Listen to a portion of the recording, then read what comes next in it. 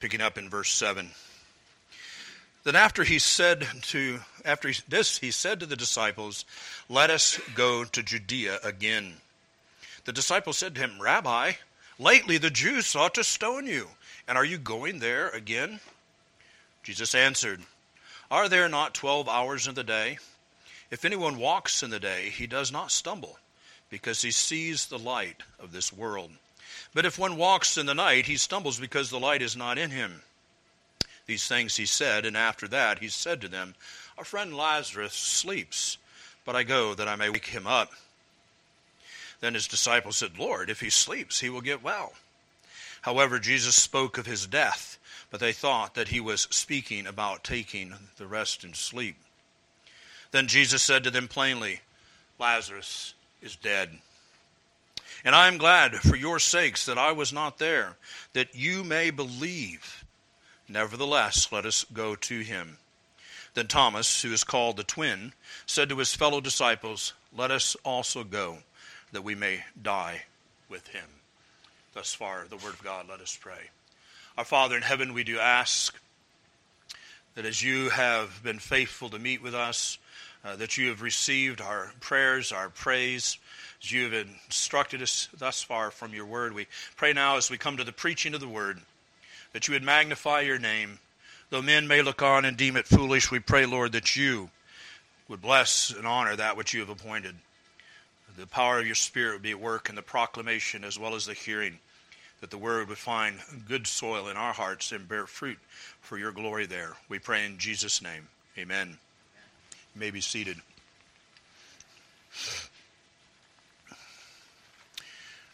There are various passages in Scripture that people who are unchurched, people who have never been in the church, have heard. They don't even realize that what they have heard or known is from God's inspired word, perhaps from a popular song.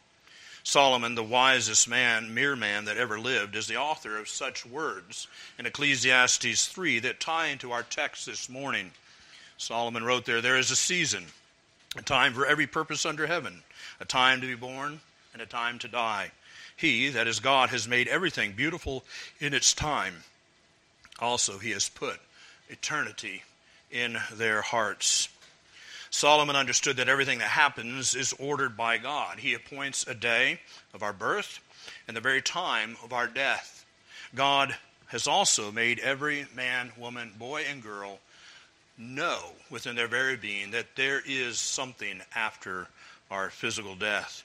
Because we're made in God's image, we have a sense of eternity, that death is not the end of it, that there's something more. But it is true that there are those who suppress this knowledge in sinfulness.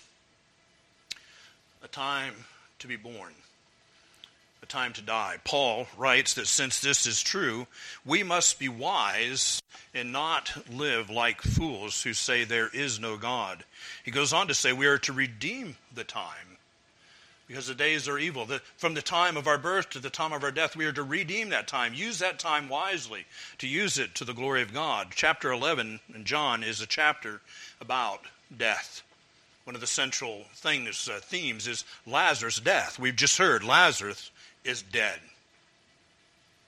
There's echoes all the way back to the garden. The day that you eat of it, you shall surely die. Why did Lazarus die? Because Adam ate. Why do we die? Why do we see our family members die? Because Adam did rebel against God, and he sinned. And we sinned in him and fell with him. In that first transgression, death is upon man. Lazarus died because of sin. But it does not end there. We know, if we're familiar with this chapter, that Jesus goes. And when Jesus shows up, everything changes. John did not record this event just so that we would be amazed at the power of Jesus to raise the dead. Indeed, that is true. And indeed, we should be amazed. And if we are not, if we do not rise up and give God the glory, there is something seriously wrong within us. But it's not the only thing that it's about. This death and the resurrection of Lazarus will settle the resolve of the religious leaders. We will see as we move on after the resurrection that the religious leaders, they've had all they can take. They even go so far as to considering killing Lazarus, as we shall see. But they are determined that Jesus must die. So even as we see the death of Lazarus, we're looking further down. It's pointing to a death that is yet to come, even the death of Christ. They will not tolerate him doing any more mighty miracles. But we know that this mighty miracle in Bethany that day was but a small, notice that, it was a mighty miracle, but it was a small foreshadowing of the greater miracle that would come when Jesus Christ, who laid down his life, took it up again. When he arose again from the grave, even as he said he would. And of course, let us understand that this points to the reality for us, if we're in Christ. We too, though we die, shall be raised. That is our blessed hope. We're going to use three main headings. They're very simple. Drawing from Ecclesiastes, a time to die, a time to live, and then we'll consider the time of Christ. Mark Johnson is a contemporary. He wrote a little booklet. It's a simple commentary, more of a study guide, the Banner Truth series, the Let's Study series. I really commend that series to you. It's a very approachable way to consider the books of the Bible that they've done it on. He wrote one on John's Gospel, and in it he comments concerning this chapter, death lurks like an ominous shadow above all that is said and done in the first part of this chapter. Though we are not brought face to face with it around a deathbed, yet from the very outset, death is in the air. It is the evident fear gripping the hearts of the two sisters. Their urgent message sent to Jesus is not merely fired by the thought that their brother was ill and they wanted him healed, but that he was so ill that they were afraid he would die. It is the sense of utter despair known both by the dying and by those they love. Death is a powerful and ominous adversary. We know that. Death is a powerful and ominous adversary. It is the one thing that men fear the most, and yet it is the one thing that most people, in every way they can, push it to the side, bury it under busyness, hide it under their entertainments and attractions, because death is ominous, and it comes for us all. That is the reality, and therefore we should care about what's going on here. Now let us understand Jesus was no stranger to death. As a boy, he would have had family members that would have died.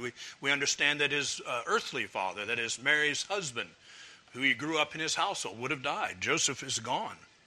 There would have been other relatives, as well as people from his home village of Nazareth that he would have known of their deaths. A small community, those things would not have been missed, even as we find it in small communities today. Death was everywhere. A constant reminder of Adam's sin. Does that not resonate with you this morning? We've just heard of the remnants of a storm which came ashore as a hurricane and wreaked havoc all the way down along the coast of the Gulf states, all the way onto the great cities of the Northeast. Death. Death, people dying far, far away from the hurricane forces, yet dying because of great flooding. Death is all around us, whether it's through some disaster, act of God, as people used to refer to it, indeed as it is, as we've been reminded from Psalm 29. Many die. Every day there are those that are dying, and it's the consequence of the curse for Adam's sin. If we're going to understand then how to live, then we must know that there's a time of our own death. And we must make provision for that day. Our death is approaching. We do not know when or where. Just last week I heard of a young man in his late 30s, suddenly died, a massive heart attack, an unexpected event. You hear of, you know of what I'm speaking. We anticipate living on in our 70s, 80s today. They say, life expectancy even for men and women is on into the 80s. But death comes for us all. Many people in our day, as well as throughout history, try to live as if death were not real. But a visit to a church graveyard or to a community cemetery will remind you very quickly, it will reinforce with a certainty the absolute reality of death. There are the dates, born and died, on every tombstone. Tens of millions across, hundreds of millions across this land. However, when we think about John 11, we are not gripped with fear or despair. There's this death. Mary and Martha are grieving. Jesus, we will see, himself weeps. But this passage is filled with hope.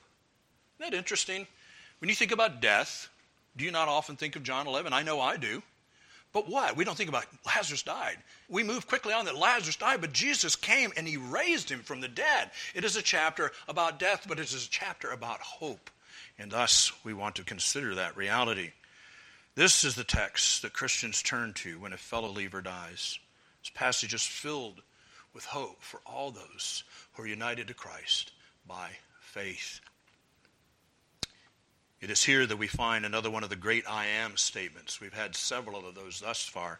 It is here we find that one where Jesus declares, I am the resurrection of the life in life.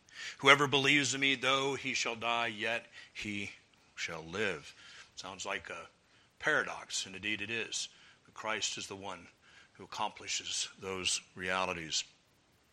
This is why Jesus then spoke as he did in verse 11. These things he said to them. After that he had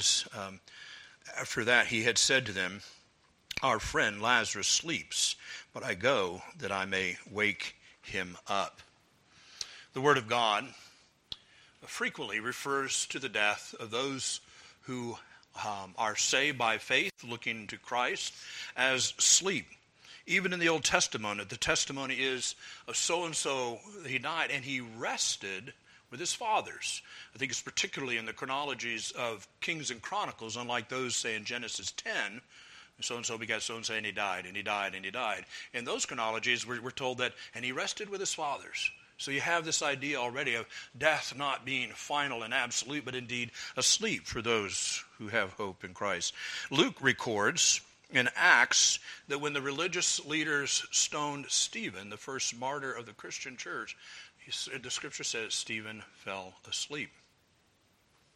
It's quite remarkable language. Paul's great chapter on the resurrection, 1 Corinthians 15, he speaks of those who sleep in Jesus. And he says, we shall not all sleep, but we shall all be changed. When Jesus comes again, we shall all be changed. Some will be alive. Some will be in their graves, as Paul was saying. They will be asleep, and Christ will bring them forth. But we all shall be changed in the twinkling of the eye, transformed, incorruption, or corruption put off, incorruption put on, receiving new bodies. So what's going on here? Why this language? To make a distinction about the spiritual state of men. In Adam, we all died. We're spiritually dead. When a child's heart, when a child is conceived in the womb, as David says in Psalm 51, he says we're conceived in sin. We're sinners from conception. And therefore, our inner man, our spirit, is dead. It is not Godward. It is contrary to God. It is in rebellion against God. And thus, the scripture language is, we're dead. We're spiritually dead. And the scripture goes on to make it clear that when we repent and believe on the Lord Jesus Christ, that is a resurrection. We are raised up in newness of life. The heart of stone is taken out. As language of Ezekiel 36, we're given a heart of flesh. We're made alive unto God in salvation. Once we were contrary to him. We were in rebellion against him. We were dead in our sins. God makes us alive unto him. It's a marvelous transformation. It is the supernatural act of God that will happen today. You've heard me say that. People are looking for the miraculous. Every time a sinner repents and believes on the Lord Jesus Christ, God has acted contrary to nature. He has supernaturally intervened and done a mighty work that would never have happened any other way. No man can change his heart. Even as we sang, we can't. A leper spotted with leprosy cannot change his spots. He cannot make them go away. It is God who has done that, and Christ who has paid it all for us. This is what Jesus was telling Nicodemus in John chapter 3. He says, you must be born again. Nicodemus, a religious leader, a very religious man, seemingly a devout religious man, and yet he was dead. And Jesus was saying, you must be born again. You need to be a partaker of that first resurrection that comes in Christ. In Revelation, we find, another book written by John, that those who are partakers of this first resurrection, that is, their dead heart, their dead soul, the inner man that is dead and contrary to God, who has been redeemed by Christ, is a partaker of the first resurrection, and John records, as the Spirit gives him understanding, has no part in the second death. What is the second death? It is that final death of all. When after the judgment seat of Christ, those who are not in Christ, there will be that great host who have rejected Christ, who remained in rebellion in their sin, and they will be cast into outer darkness, into the lake of fire that burns forever, where the worm does not die and the fire is not quenched. That is the second death. And the glorious promise is those who are partakers of the first resurrection, that is, they believe on the Lord Jesus Christ to be saved, have no part in the second death. Well, what's the first death? That's the death that came from Adam. What a marvelous truth. These are the themes of Scripture brought together, and they are here in the text before us because it's in the broader context of Scripture. The spirit of those who Christ redeems is at their death made perfectly blessed for the full enjoyment of God forever. So when we come to that point of death, what is death? How would you describe death? Well, we say, well, it's when the life leaves. Well, it's when the spirit, the person, we interact with one another. We see a body, but there's somebody that dwells in that body. They're one. Death is when that inner man leaves the body and just the flesh is left. Just the pod, just the carcass. And the Scripture teaches us that our bodies matter. We will need them again. The body of the believer remains united to Christ in the grave, waiting the resurrection. But what does Paul teach? That moment of our death, we're absent from the body. We who live in the body, when you refer to it, the soul, the life, is gone. He's checked out. He's left as being a resident there. That inner man has gone to be with God, absent from the body, present with the Lord. And this is what Jesus is talking about when he says, Lazarus sleeps. Lazarus was a man of faith. He was one who was looking to Christ for salvation. He did not have the fullness of the knowledge that we have after the cross, but nonetheless, his hope was in the promise of God concerning the Anointed One, even Jesus Christ. And so, when Lazarus died, his body was wrapped and laid in a grave, but his spirit was made perfectly blessed for the full enjoying of God. No more sinning. Now, there's a lot of questions that come up with this.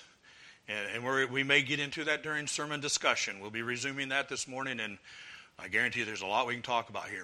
What about Lazarus? When he came back, was he able to continue to sin, or was he not able to sin? What happened to him where he was gone?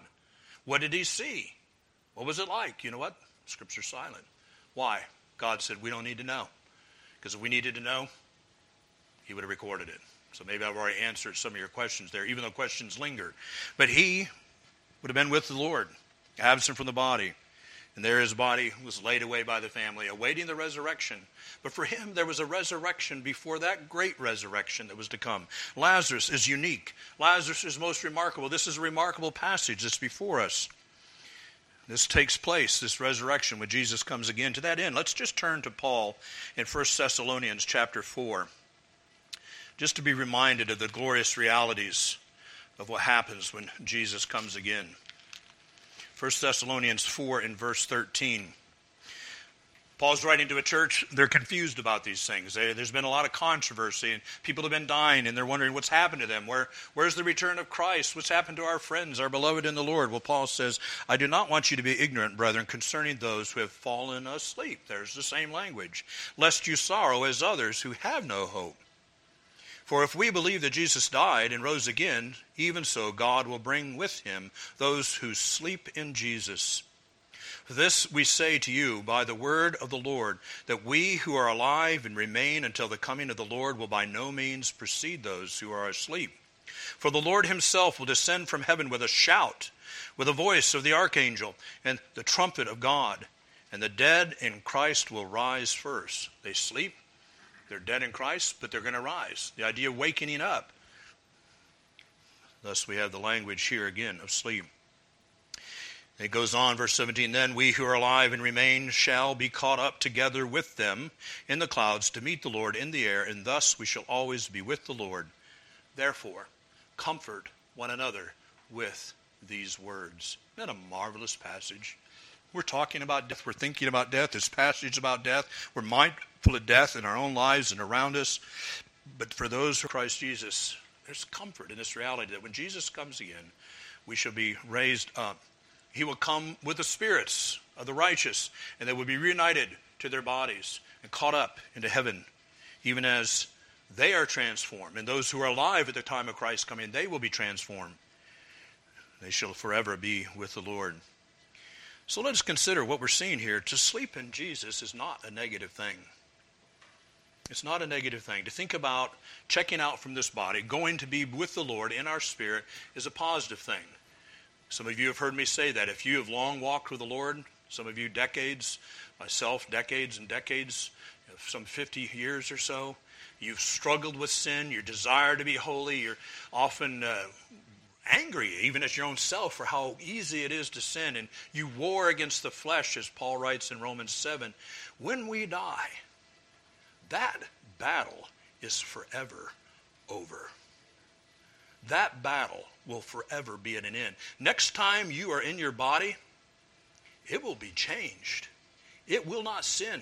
It will not have a desire to sin. It will have no power to sin. It will be made gloriously new. That's when the scripture says, when we see him, that is Jesus, we shall be like him. No more sin. Hallelujah. We can all be Baptists and say amen about that. I mean, they're not the only ones that have a corner on that market. That is glorious truth. No more battle with sin. What a wonderful thing. It's not a negative thing for the believer to die. And furthermore, again, back to Paul's words, to be absent from the body is to be present with the Lord. We'll see him with a high eye unhindered by sin. We will not see him with faith. We will see him and behold him as he is. How glorious will be that. It is beyond our comprehension, beyond our understanding. To sleep in Jesus is not a negative thing. And thus the psalmist, Psalm 23, says, yea, though I walk through the valley of the shadow of death, I will fear no evil, for you are with me.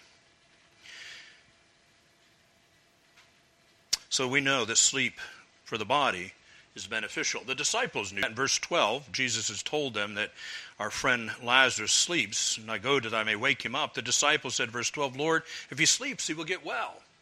It is a wonderful reality of sleep. It's very restorative. Even when we're healthy, we need a good night's sleep, right? And if you don't get good rest, you become unhealthy. And if you've been sick, one of the great benefits and blessings is to sleep. And that's what the disciples are thinking about. The idea of a resurrection, that Lazarus is dead, is not in their mind. They haven't even considered it. It's far away from them. But Jesus knows what the situation is. The sleep of death is necessary for the Christian. It is the way that we leave this world of sin and woe and enter into the presence of our beloved Savior. He has gone to prepare a place for us. But the sleep here on earth is also beneficial, for we benefit in the body because God has made us that way. There are marvelous scientific documented things that happen when we sleep.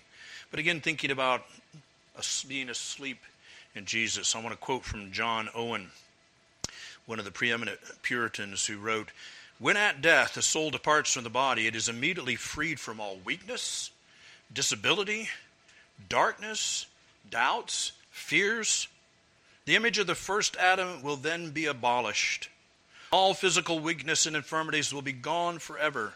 It is by virtue of the death of Christ alone that the souls of believers are freed from death, freed by death from the presence of sin and all the effects that sin has wrought in the bodies. And being freed, their souls flourish and expand to the fullness extent. Our souls will realize the fullness of all that we can ever have and be in Christ Jesus at our death.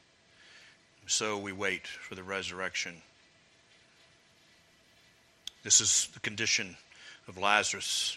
He's asleep. He's awaiting the resurrection. His soul is with the Lord. The Word of God is very clear on these things. But there's a question that people have at this point. They say, well, is there such a thing as a soul sleep? I think the Roman Catholic Church teaches that. There are those down through the ages of the church have taught it. There's no such a thing as soul sleep. Paul makes it completely clear. To be absent from the body is to be present with the Lord. He's talking about the soul. We are with the Lord. There's nowhere in the Scriptures that soul sleep is taught. And it's for these reasons that the Christian believer does not grieve as the world grieves. So I said, yes, this chapter is about death, but it's a chapter of hope. Because we know, if we've read it, we know what comes after the death. If we have that blessed hope in Christ, death is not final. We will be raised again when Jesus comes. Lazarus drew his last breath with that hope. Little did he know that 4 days later, he was going to be raised again. Oh, most remarkable and stunning of miracles. You've heard me refer to Lazarus often from this pulpit, and I no doubt will do it again because this is a vivid picture of what we are apart from Christ. A vivid picture of his body, dead, unable, in a tomb, corrupt, and yet the power of God unto salvation brought that body forth. And Lazarus, it's not confused the two. Lazarus is a redeemed man. He's fallen asleep in Jesus. But when it comes to his flesh, that's a picture of what we are apart from Christ. We're dead in our hearts, dead in our trespasses. But the Lord has the power of salvation to bring us forth renewed. And so because of all these things, Jesus says to his disciples that he's glad.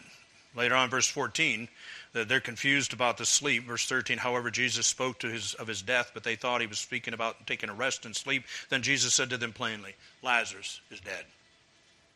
He knows that. They need to know that. And then what does he say, verse 15? I am glad for your sakes that I was not there. Jesus was glad that he wasn't there and that Lazarus has died. You see how death of a saint is not a negative thing.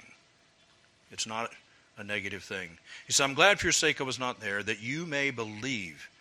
Nevertheless, let us go to him. Now remember John's great theme, John 20:31. These things were written that you believe that Jesus is the Christ, the Son of the living God, and that believing you may have life in his name. That's what Jesus is dealing with his followers, these disciples. He said, I'm glad that I was not there. Why? That you may believe. Believe what? That he is the Christ, the Son of the living God, and that believing they may have life in his name. Jesus is going to Bethany to perform his greatest miracle. And if Jesus had been there, had he gone up when the word came and went, it would seem that if we count things out, he would have been dead when he got there. If he'd immediately gone back with the messenger, it would have been too late. Because the messengers come, if we know from distances, that was a day's travel. So there's 1 day. There's 2 days delay. Now we're up to 3 days. Jesus now says, let's go. It's going to take a day to get there. That's 4 days. When he arrives, what does he find out? Lazarus has been dead 4 days. If Jesus had been there, he could have healed him. Jesus could have spoke the word from where he was at along the Jordan and healed him. But Jesus didn't go on purpose. He was doing the will of the Father. It was the will of the Father that Lazarus would die, that Jesus would come when Lazarus was 4 days dead in order to do this mighty miracle, that his disciples would see it, that we would read of it. For this clearly demonstrates he is the Messiah.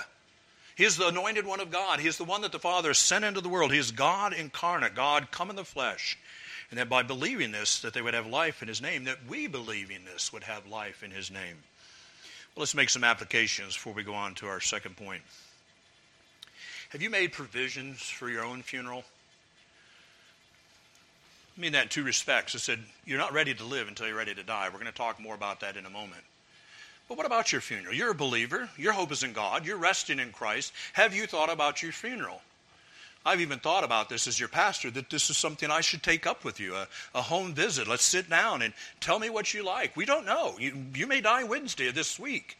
And does someone know what you desire, how you want your service done? What do you want the emphasis to be? Are there songs you want sung, biblical texts that you want read? What kind of message do you want preached? Well, I'll tell you what I do. If you don't tell me anything, I'm going to preach Christ and him crucified. I do that at unbelievers' funerals as well. But have you thought about your funeral? Have you made provision? Have you documented it? Have you written it down? Let me encourage you to do that. It's a responsible thing to do. And by doing so, it doesn't hasten the day. nor does it delay the day. Make provision for that day. Make sure that it's clear what you want. And indeed, may your theme be, let me just give you this, that it would give glory to God, even in your death, even in that time when we gather, that God would be given the glory through a testimony, the life you live, the hope that you have, and indeed, that others might hear of Christ too. But what about the person who's not in Christ? Maybe you don't have faith in Christ. Your hope is not in Christ. You're not resting in him. That what I've been preaching, it's not your story. It's not your testimony. There's no hope. You're still dead in your trespasses.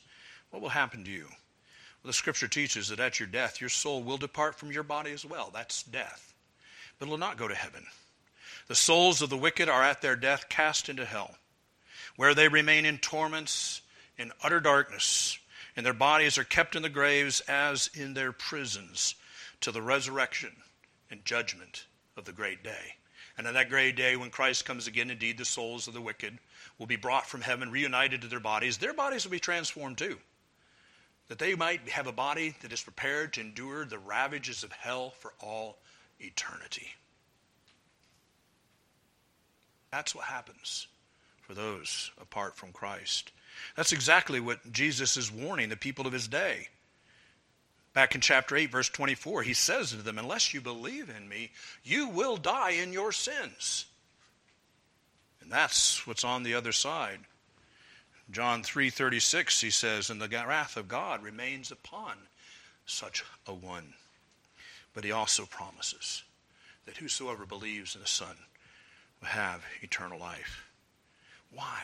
Why does God make this sharp distinction? Why blessing, unmeasurable, incomprehensible blessings for sinners who believe on the Lord Jesus Christ and are saved, and yet great wrath and judgment forever and ever for those who have not looked to Christ? Why such a distinction? Because God is holy. He is infinitely holy. He is holy beyond your comprehension. The scripture grasps for language in the tongues of men to explain the holiness of God. The holiness of God is said to be like an unapproachable light, so brilliant that you turn away. We are told that there will be those on that day when the glory and the resplendent majesty of the holiness of God is manifest forth upon the wicked, that they will cry out for the mountains to be uprooted and to bury them under the heap of the rubble of a great mass to escape from the holiness of God. And this holy God has no fellowship with sin. There's no darkness in him. There will be no darkness in heaven. There will be no stain of sin. There will be no corruption of sin. He is infinitely holy. This is what Isaiah saw. We were back in chapter 6 where he is given a vision and a glimpse into heaven, and he sees God seated and arrayed in glory. And he's a righteous man. He is by faith. He's righteous in Christ. And he falls on his face and he cries out, alas, I am ruined. For I'm a man of unclean lips, and I dwell in a wicked and perverse generation. Such is the holiness of God. You cannot enter heaven and abide in the presence of God apart from Christ. I saw a little meme on social media. I think it was a Spurgeon quote. It was very accurate. The difference, some people say that hell is the absence of God. No. While heaven is the presence of God and his fullness displayed in his glory to his people in Christ Jesus, hell will be in the presence of God, but only his wrath. No mercy, no Christ, just the wrath of a righteous judge against all ungodliness and wickedness. So we need to make sure we're ready for our death. There's no other outcome. There's no other alternative. Indeed, people, as I said, they suppress this knowledge. We, as Solomon says in Ecclesiastes, we know there's an eternity. We know there's a God, and we know the law of God. It's written on our heart. We know murder and adultery and blasphemy. We know these things are an evil. They're part of being made in the image of God. We know that, but we suppress that knowledge. And the reality of death is something that people suppress. They don't want to think about it. But my friends, you're not ready to live until you're ready to die. And once you're ready to die, that you're in Christ, then you really live. For now, you're really alive in Christ forevermore. A time to live then. In the prologue, John announced that Jesus was the light, he was the Word, he was the Creator God, but he said he was the life. We're going to come to that again in a future chapter. It is only after we have life in Christ that we are truly ready to live. In fact, it is in him that we have life. This is why so many are running around trying to pretend like they're alive. And we live in a day when it's so easy to cover up the conscience with social media. It's just alarming. Perhaps you even feel it yourselves, the tug and the pull of social media. So easy just to flip through the pages, and next thing you know, you look and an hour has gone by. For what? And have you thought about anything consequential? There's so many running from the realities. Because when we're prepared to die, then we're prepared to live. And we see how Jesus delayed his departure because Lazarus was ready to die. He delayed his departure from the River Jordan, and then he goes on. Verse 7 tells us that after 2 days, Jesus then said, it's time to go to Judea. What did the disciples say? They're very much aware of the danger. Verse 8, the disciples said to him, Rabbi, lately the Jews sought to stone you. Why did they go to the River Jordan? Why had they left Judea? Last thing there is, they'd taken up stones to stone Jesus. And he departed from them. And the disciples, they're mindful of this. And Jesus says, he didn't say, let's go to Bethany. He says, let's go to Judea. Now, Bethany was in Judea. But he's testing them, it would seem, to think about the realities. He wants them to think about, they were so soon in Judea, they were going to stone you. And are you going there again? And then Jesus gives this answer. Thus our heading, a time to live. Notice what he says, verse 9. Are there not 12 hours in the day? If anyone walks in the day, he does not stumble because he sees the light of this world. But if one walks in the night, he stumbles because the light is not in him.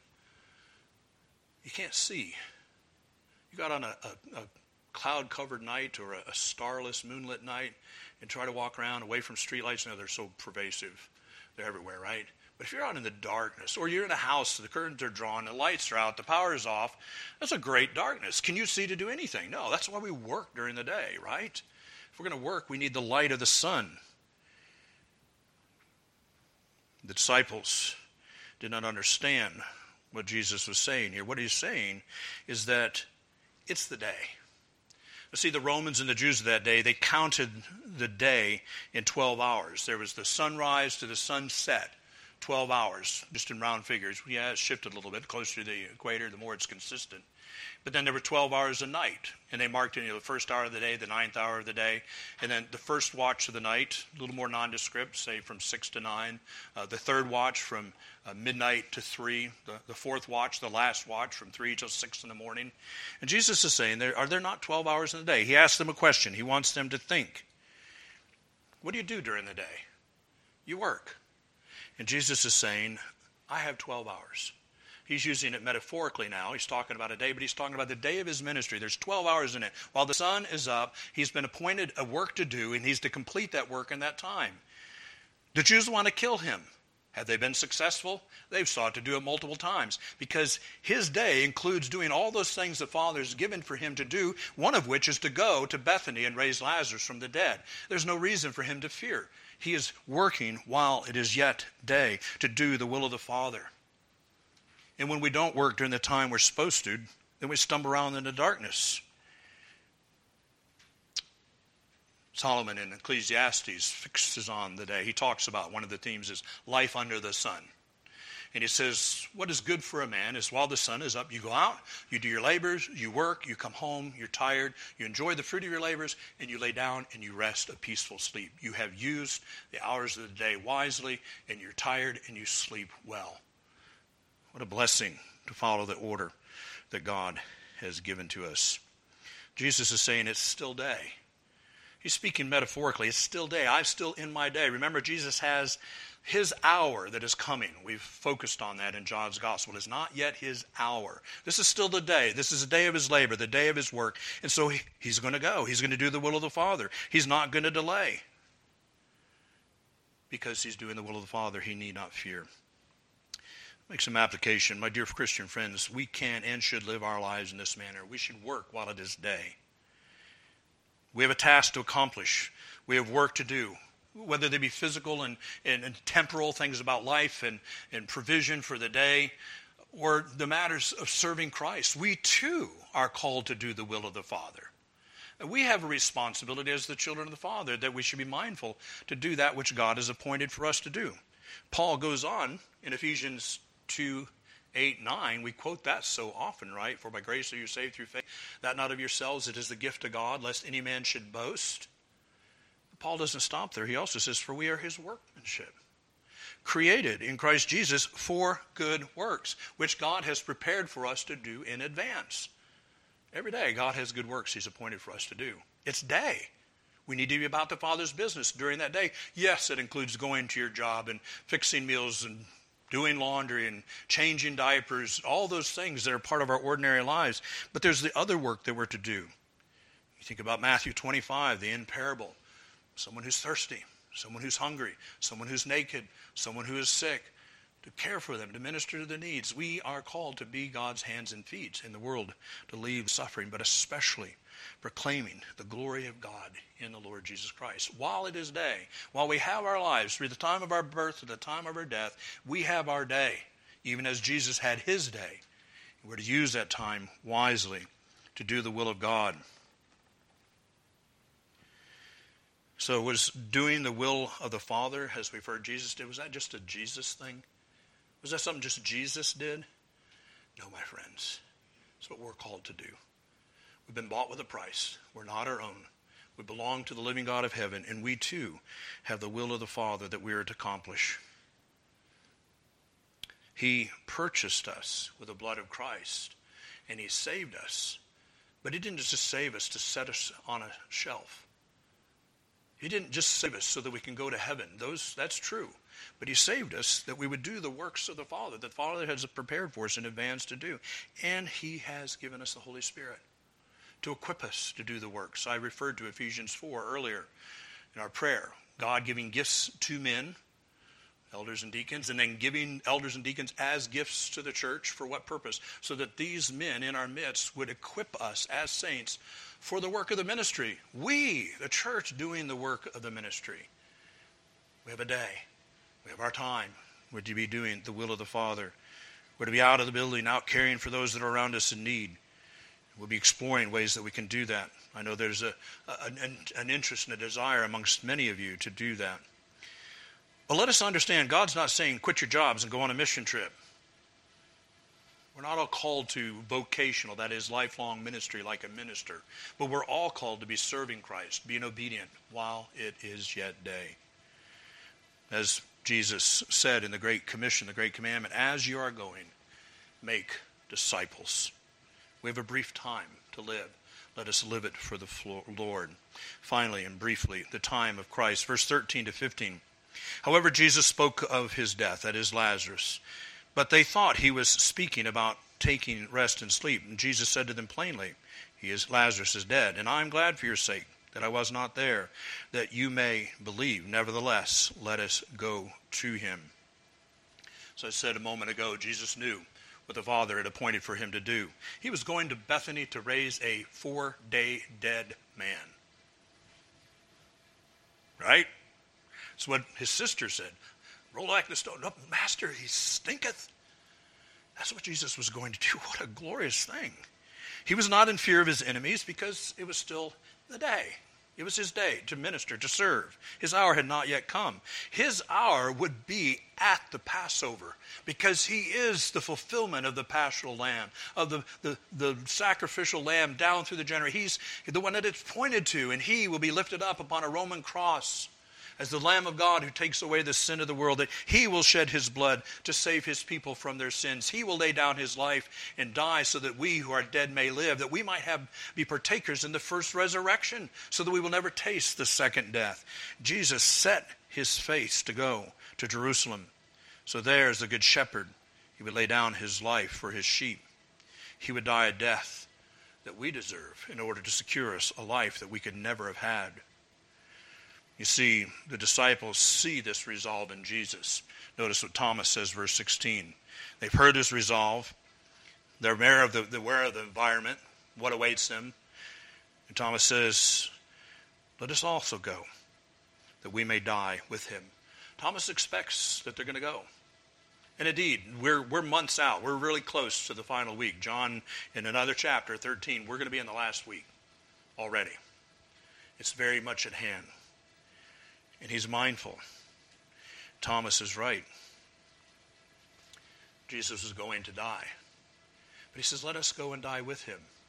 Remember Peter, he says, Lord, I'm ready to die for you. And he goes, no, Peter, before the cock crows 3 times, you're going to deny that you even knew me. But then what happened to the disciples? From Scripture, we know of some. From other writings of men that have been preserved, we understand most of the disciples did die for Christ. They did die for him. And indeed, many, many other followers of Christ have died for him as well. You see, when you're ready to die, you're not afraid to die. We have brothers and sisters that will die for Christ today. Like Thomas has said, let us go that we may die with him. We're mindful of Afghanistan, but it's not just there. Iran, China, Indonesia, many parts of the world there were believers that will die today. But if you were to die tomorrow, are you ready? Indeed, if you are, if you can say yes, then you're ready to live. And that's what Jesus says in Luke 9:23. If any man will be my disciple, let him take up his cross daily. What happens on a cross? Death. We die to self. We deny ourselves. Let him take up his cross daily and follow me. Die to self, follow Christ. Use the day that God's given you for his glory. Jesus died to save us so that we can live for the Father's glory. Remember, as you consider these things, it is God who works in you, both to will and to do his good pleasure. Amen. Father, we ask that you would bless us to be faithful in your house. Having been given life from above, Lord, may we live that life for your glory and not for ourselves. May we live as unto the Lord, ready to die for Christ, not ashamed of the gospel, not ashamed of our Redeemer. Father, we pray that we would use each an hour wisely in our days. And that pray that the Lord Jesus Christ would be seen through us, that he would be magnified in all we say and do. In Jesus' name, amen. Let's stand together and sing number 690, I Know